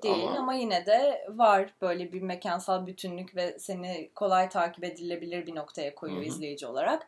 İkincisi dedik ki set piece design. 3 tane aksiyon sahnesi genelde olur. Aynen. Böyle 3 farklı climax olur. Hatta bir tanesini biraz daha paralel kurguyla yapar. 2-3 aynı anda senkronize hareket görürüz. Çok nadiren görülen bir şey ama yapılınca çok iyi oluyor yani. Oluyor. Bunda da bence Fallout'ta da iyiydi tabii. Yani sondaki kurgu. Başka ne konuşabiliriz? İkinci mesele hakkında var mı eklemek istediğim bir şey Fallout'la ilgili? Yani dediğim gibi işte bunun da başında, ortasında ve sonunda büyük şey. Başında işte bu Paris'ten bahsediyorum. Evet. Ortasındaki kısım işte Londra'da geçiyor. Sonundaki kısımda bu Kaşmir. Bangladeş galiba. Yanlış mı? Evet. Tamam. Olmasa gerek yani. Coğrafyadan kaldı. Ya ben bunların arasında işte bu dediğim gibi yani şey çok güzel yani tabii ki o en sondaki o aksiyon sahnesi, o helikopterli falan ve paralel kurgulu kısım çok güzel. Ama ben hala daha böyle dar ölçekli, küçük yerlerde geçen gerilimli aksiyonları daha çok seviyorum. İşte bunun bir örneği Mission Impossible 1. filmdeki o sarkıtıldığı sahne. Bir başka örneği daha buna çok uygun olmasa da biraz daha yakın. İşte Brad Bird'ün yönettiği işte o Burj Khalifa'daki sahne. Onların yanında bu hala biraz sönük kalıyor bence. Yani biraz yani aynısını yapalım ama daha büyük yapalım mentalitesinin göstergesi. Benim çok beğendiğim bir mentalite değil. Ya çünkü bence orada ben şöyle bir fark çiziyorum. Bahsettiğim filmlerde mekan gerçekten bir karakter görevi görüyor. Yani orada mekanın nasıl kooperasyonunu görüyorsun, aksiyon sahnesine katkısını görüyorsun. Şey gibi, yani gerçekten sahne o anki mekana cevap verecek şekilde zaten kurgulanıyor ve yazılıyor. Ve orada çok aktif böyle bir diyalog var. Ben burada yani Paris'te de, Londra'da da, Kajmir'de de o paralelliği göremedim. Yani sanki 3 yere gidelim, hani bir de böyle visually appealing olsun, aman arkada Eyfel Kulesi parlasın, orada işte Tate Modern'in kıyılarında gezinelim, bir de gelelim işte azıcık toz duman yutalım. Yani çok böyle sanki tiyatro sahnesi gibi davranmışlar arka plan mekanlı. Küçük mekanlar için yine anlıyorum senin takip edilebilir olduğunu ama ben Fallout'taki mekan kullanımlarını hiç etkili bulmadım. Sadece böyle hani bakın tanıdık alanlar, işte Paris'teki landmarkları da tanıyoruz. İşte Londra'yı da biliyoruz. Hani bir de aman sadece batıda kalmayalım, azıcık da doğu tozu yutturalım diye bir de Kajmir'e taşıyorlar. Biraz bu sanki tokenizm yapmışlar gibi geldi. Doğru. Ve yani orada Eyfel'i görmemizin bize ne, ya da Şanzelize'de yürümenin nasıl bir katkısı var anlatıya, en ufak bir fikrim yok. Yani çok zayıftı bence mekan kullanımı bu açıdan. Doğru, katılıyorum. İşte yani takdir edilecek tek kısmı, en azından mekan kullanımına o kadar önem vermeseler de tasarımını, işte o aksiyon sekans tasarımını organik bir şekilde tasarlamışlar. Bu da artık kolay görülen bir şey değil. Çünkü artık her taraf Marvel filmi olduğu için bütün aksiyon filmleri yeşil ekranın önünde çekiliyor. Patlasın çatlasın. Patlasın çatlasın. Bir de yani işte yani kozmik falan filmler de olduğu için fiziksel kuralları da bizim dünyamızın dışında oluyorlar. O da biraz sıkıcı yani onu izlemek. Halbuki buradaki şey çok daha iyi. O işte böyle helikopterin atıyorum o kayaların arasından düşmesi falan filan bile fizik kurallarına yani nispeten daha uygun bir şekilde düşüyor falan. Onu görmek daha iyi, keyifli. Yani artık çok düşük bir eşik biliyorum ama güzel. Bu arada Mad Max Fury Road'u da çok güzel bir aksiyon sahnesi yapmanın sebebi o organikliği yani, değil mi? Yani çok gerçek bir aksiyon yani o. Bir de işte orada bir doğru üzerinde ilerletmesi bizi yani. Tabii. Fiziksel olarak bir yerden çıkarıyor ve diğer noktaya doğru seni heyecanı ve aksiyonu build up ederek böyle taşıyor en sona kadar. Tabii Mad Max o anlamda da çok muazzam. Bir de işte aksiyonu çok rahat takip ediyorsun. Çünkü yolda geçiyor bütün film gerçekten.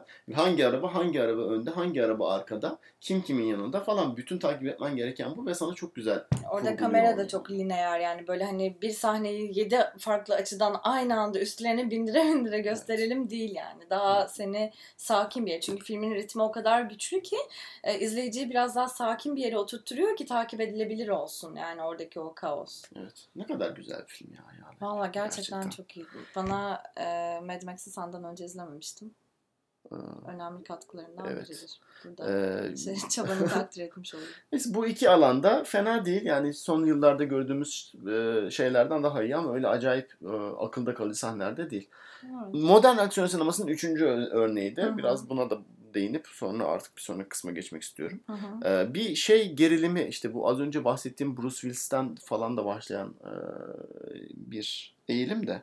Acaba bunu becerebilecekler mi şüphesini bir noktada yaşaman lazım filmi izlerken. Yani tabii ki bir aksiyon filmi olduğu için eninde sonunda becereceklerini biliyorsun %100 yani. Bir de Tom Cruise'un toksik maskülenitesinin hiçbir şekilde başarısızlığa izin vermeyeceğini böyle biliyorsun yani ama. Ama gene de yani filmin bir noktada hani bir şeyler yanlış gidecek. Yani bunu buradan çıkabilecekler mi falan.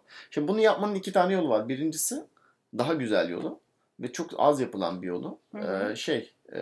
Karaktere böyle bir etik ikilem vermek. Yani öyle bir karar verecek ki hani zaten bir karar verdiği zaman diğeri yanlış bir sonuca yol açacak ve ister istemez negatif sonuçları olacak. İşte bunu en güzel yapan filmlerden bir tanesi, özellikle ayırıcı özelliği Dark Knight yani. Evet. Orada Batman'in başına gelen kararlar her zaman belki de kötü bir sonuca yol açacak falan filan diye düşünüyorsun. Bunun sebebi Batman'in beceremeyecek olması değil. Kararların zaten doğasında. Şimdi bu filmin başında biraz bu var değil mi? O ilk açılış sahnesinde. Arkadaşıyla ilgili. Ya, tabii ki o kadar ya bir sonuca yol açıyor da hani o kadar büyük bir sonucu olmayacağını biliyorsun. Ama gene de normal aksiyon içerisinde de hani ya bir şeyler yanlış gidiyor. Ne yapacağımı bilmiyorum şu anda. Birazdan düşüneceğim diye böyle itiraf ettiği sahneler falan filan oluyor. Onları görmek de güzel yani öyle şey yerine. Hani... Koşulsuz bir şekilde ya tamam halledeceksin diyemiyoruz. Öyle Evet. bir güven sağlamıyor bize, evet. O yüzden değil ama dediğim gibi daha çok olabilirdi. Olamamasının sebebi Tom Cruise'un buna izin vermemesi. Tom Cruise'un buna izin vermemesinin zaten en önemli göstergesi de dönüp bu eniştesi Christopher McQuarrie'yi iyi bir aksiyon yönetmeni olmasının haricinde yani iyi bir yönetmen gözü yok yani bu adamın. Ayırıcı bir kimliği yok. İkinci kere yönetmesinin bir hani ilk bir kez şans vermesini anlayabiliyoruz. Belki hata yapılmış. İkinci kere bu hatayı tekrarlamak neden? İkinci bir bence vücut bulmuş halde Henry Cavill'a bıyık bıraktırmış olması. Henry Cavill'a bıyık bıraktırmış yani, evet. Dal gibi çocuk niye bıyık bıraktırıp senden biraz daha sönük kalsın. İşte aranızdaki yaş farkı o kadar da belli olmasın diye. Evet. İkinci plana attırmak için elinden geleni yapmış. Evet. Bu filmin yönetmeni kim olabilirdi? Aklımda senin cevabını verirsen biraz kendini güzel. Şimdi bütün bu kadar bahsedeyim mi? Bu mental egzersizin eğlenceli tarafı şu aslında. O işte aksiyon sinemasının işte örnek yönetmeni falan filan işte diyoruz. Bunun tabii doğal sonucu şu yani. Günümüzde sen Mission Impossible'ın yapımcısı olsan kime yönetmenlik görevini verirsin yani? Sen sanırım Christopher Nolan'a vermezsin herhalde değil mi? Yani zaten Christopher Nolan çekmez Mission Impossible filmi de yani. Yani onun evet kendi kariyerinde çok düşük bir yere gelmesi lazım ki bu sorumluluğu alabilsin diye düşünüyorum. Ama en azından zaten bu da yani olabilecek en Christopher Nolan film bu. Yani az önce bahsettiğimiz bir aksiyon sahnelerinin hem kurgusunun hem de organikliğinin hem de karaktere dandik motivasyon verip oradan böyle bir gerginlik çıkarma. Bunların hepsi Christopher Nolan'ın şeyleri, imzaları. Ben herhalde biraz daha böyle Guy Ritchie lineage'ından birine veririm ama aksiyon sineması janrında çok hakim olmadığım için bilmiyorum. Sen onu diyordun değil mi? Kingsman'in yönetmeni Matthew Vaughn. Evet. O da zaten Guy Ritchie esintili. Yani zaten Guy Ritchie'yle beraber çalışmışlar uzun süre. Ondan sonra kendi yönetmenlik kariyerine yaptı. Evet. Ben yani bir aday şu olabilirdi. Bu da zaten şu son zamanlarda çok popüler olan bir aday. Taika Waititi. Böyle telaffuz ediliyor mu bilmiyorum ama. Bence elinden geleni yaptın. Taika Waititi eskiden şeylerle beraberdi. Flight of the Conchords. Oradan kötü bir şey çıkması imkansız. Tabii yani zaten Yeni Zelandalı ve böyle bir improvize komediye çok yatkın birisi. Güzel. En son Thor Ragnarok yani Thor'un en son filmini çekti. Ve orada çok güzel şeyler yaptı. Çok güzel şeyler yaptı dememin sebebi şu. Thor serisi genel olarak işte böyle Nordik şeyler, tanrılar falan böyle bir kraliyet hikayesi, böyle bir Shakespeare aile draması tonunda falan anlatılırdı. Zaten ilk filmin yönetmeni Kenneth Branagh, İngiliz Shakespeare adaptasyonlarıyla meşhur falan bir adam. Ona vermişlerdi. Yani o tonu gidiyorlardı. Ondan sonra onun biraz sıkıcı olduğunu fark edince Taika Waititi'ye verdiler ve adam o karakteri alıp komple değiştirdi. Yani böyle kendiyle böyle hafif dalga geçen, böyle yer yer çok güvensizlikleri olan ve bunu belli eden böyle bir tanrı karakteri kurdu bize ve komik, kendi işte o improvisational komedi hala var içerisinde. Bir de görselleri de çok enteresan. Yani işte böyle oradaki o kozmik şeyi de alıp böyle daha böyle neonlu falan, ışıl ışıl. İşte arkada böyle Led Zeppelin çalan böyle değişik bir dünya kurdu ve çok başarılı oldu. Şu an böyle Drive'la karışımı, Spring Breakers'ın falan karışımı bir estetik bana tarif ediyorsun. O var ama biraz da işte improvisational komedi de var onun tepesinde. Lego Movie falan da düşün yani.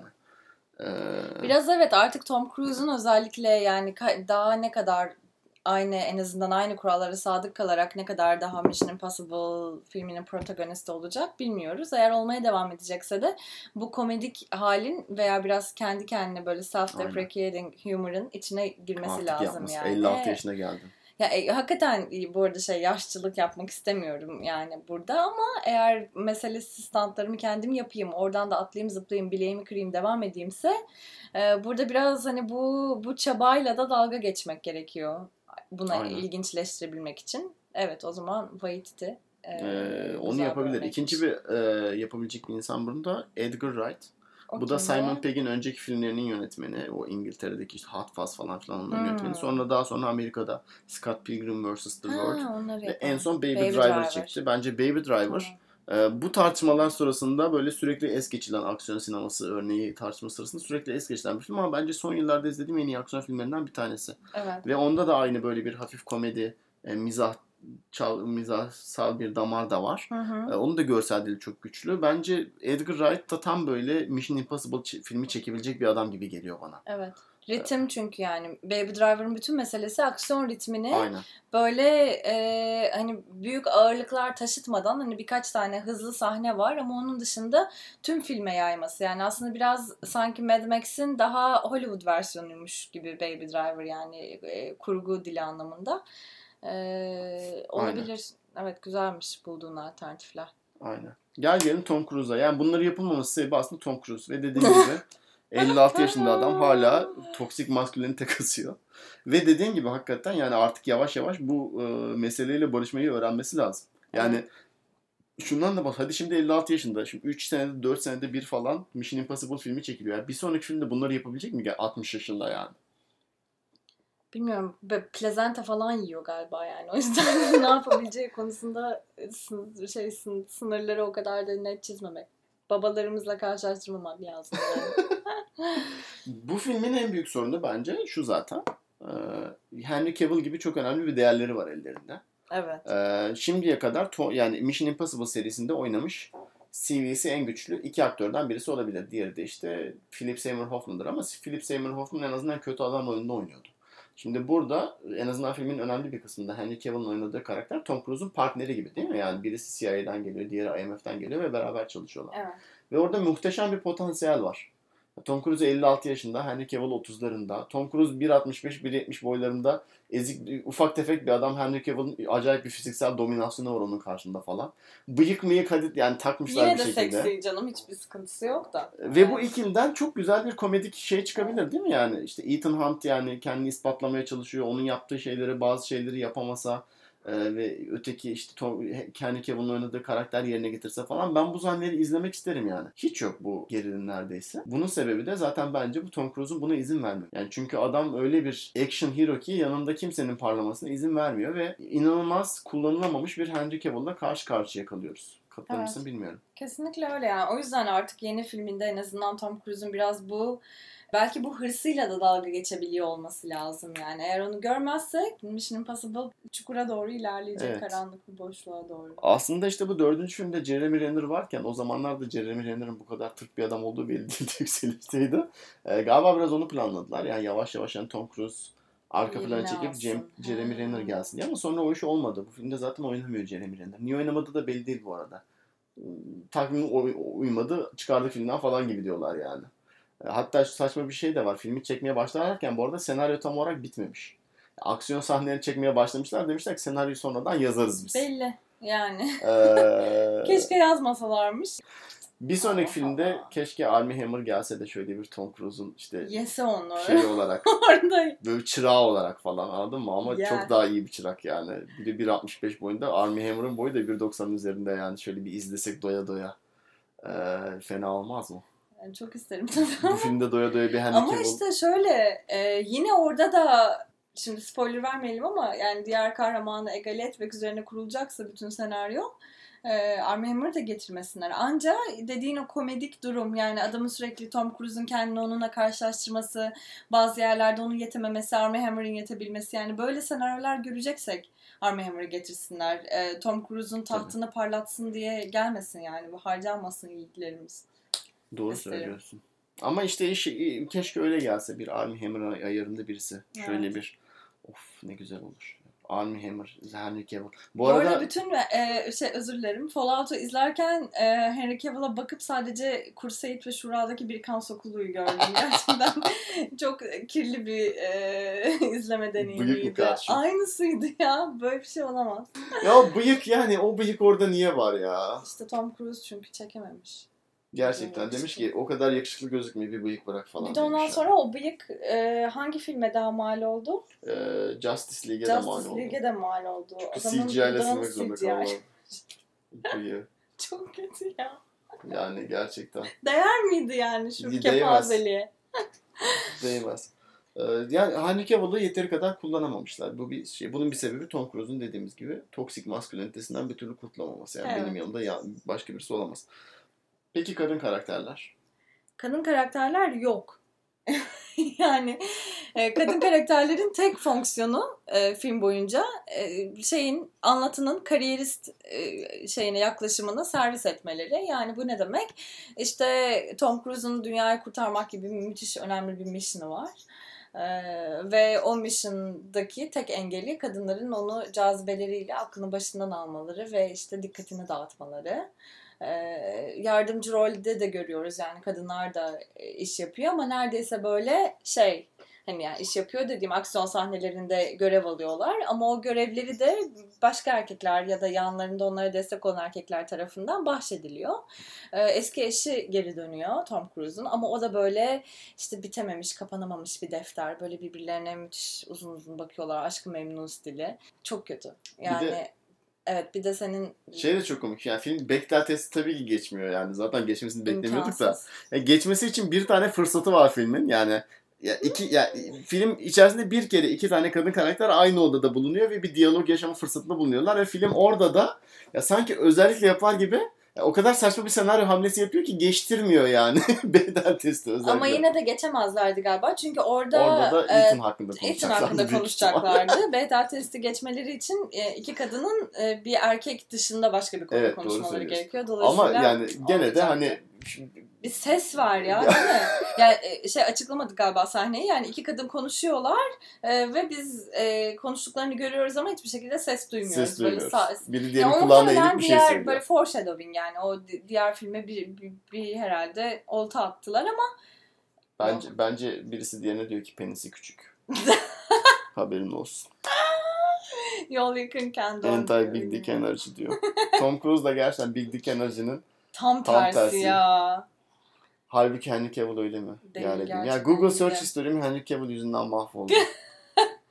Bana da söyledim. Birlikte oynadıkları filmi. Man from Uncle. Benim de o yüzden biraz hoş olmayan yerlere gitti. O da çok güzel. Ama işte onun şeyleri çok güzel.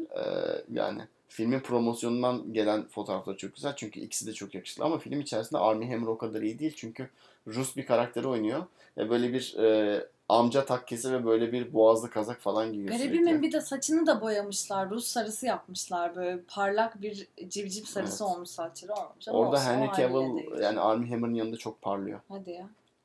Neyse bunu da izleyeceğim. Watch listimde mevcut. Güzel de bir film bu arada. Yani son yılların en iyi aksiyon filmlerinden birisi bence yine hor görülen film ama Man from Uncle çok güzel film bence. Allah Allah. Peki o zaman güzellik demişken şu sıralamanı da alsak mı? Hangi filmleri? Mission Impossible nasıl sıralıyorsun? Tabii. Şimdi benim buradaki sıralamam şöyle. Birinci sıraya ben birinci filmi koyarım çok net.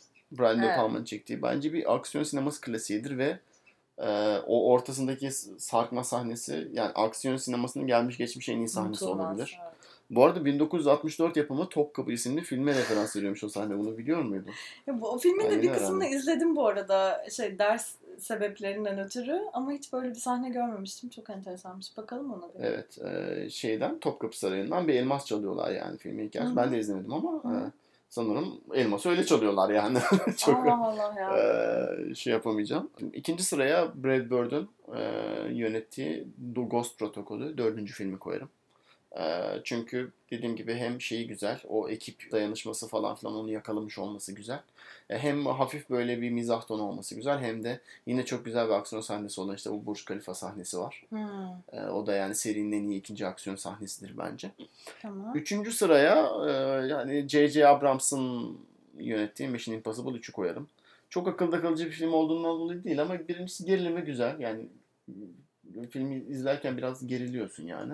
Bunun en büyük sebebi de zaten Philip Seymour Hoffman yani. Onun arkasında bunu koyarım yani bu 6. film. Çünkü yani ne akmaz ne kokmaz bir film bence bu. Hani güzel.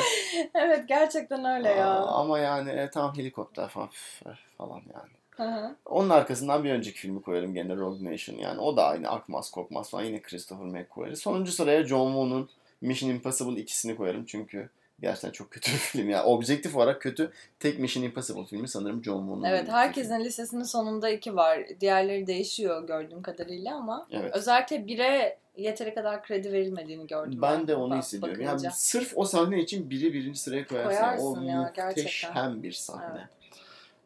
Evet. Peki. Başka kaldı mı? Yani izleyimizde sanırım bir şey kalmadı yahu. Kapsamadığımız. Epey uzun zamandır ne bahsettiysek bahsettik yani gerçekten. Gerçekten çok uzamışız değil mi? Ama artık aksiyon sineması konuşmayız bundan sonra. Dermişim ve önümüzdeki hafta The Spy Who Dumped Me isimli Kate McKinnon ve Mila Kunis'in başrolde oynadığı aksiyon sineması. O zaman sonraki hafta görüşürüz Arda'cığım, sana bu yolculukta. Başarılar. Çok kötü görünüyor bu arada trailer ya. Heyecanlandın mı bu trailer'a? Kate McKinnon'u çok beğendim. Biliyorum ama buna rağmen. Gerçekten mi? Bilmiyorum. Kate McKinnon'u ben görmek için para veririm yani. Beğenmedim yani, hiç beni heyecanlandırmadı trailer. Bilmiyorum. Neyse, bakacağız. Tamam. Peki. O zaman haftaya belki Ahlat Ağacı konuşuruz. Evet. Belli olmaz artık. Bu kadar sündürmeyelim. Helikopter falan filan dedikten sonra Ahlat Ağacı'nda. Gerçi orada da Nuri Bilge Ceylan drone kullanmış yani şimdi. Şaşırtıcı bir gelişmeydi benim için. Ve ilk sahneden daha drone'la giriyor. Dolayısıyla evet, belki o kadar da kopmuş olmayacağız yani, bu haftanın temasında. Evet, Nuri Bilge Ceylan'a drone kullandırtan bu sinema bize neler yapmaz diyor. Nolan'a neler yaptırmaz belki de. Peki, o zaman haftaya görüşmek üzere. Kendinize iyi bakın. Hoşçakalın. Görüşmek üzere.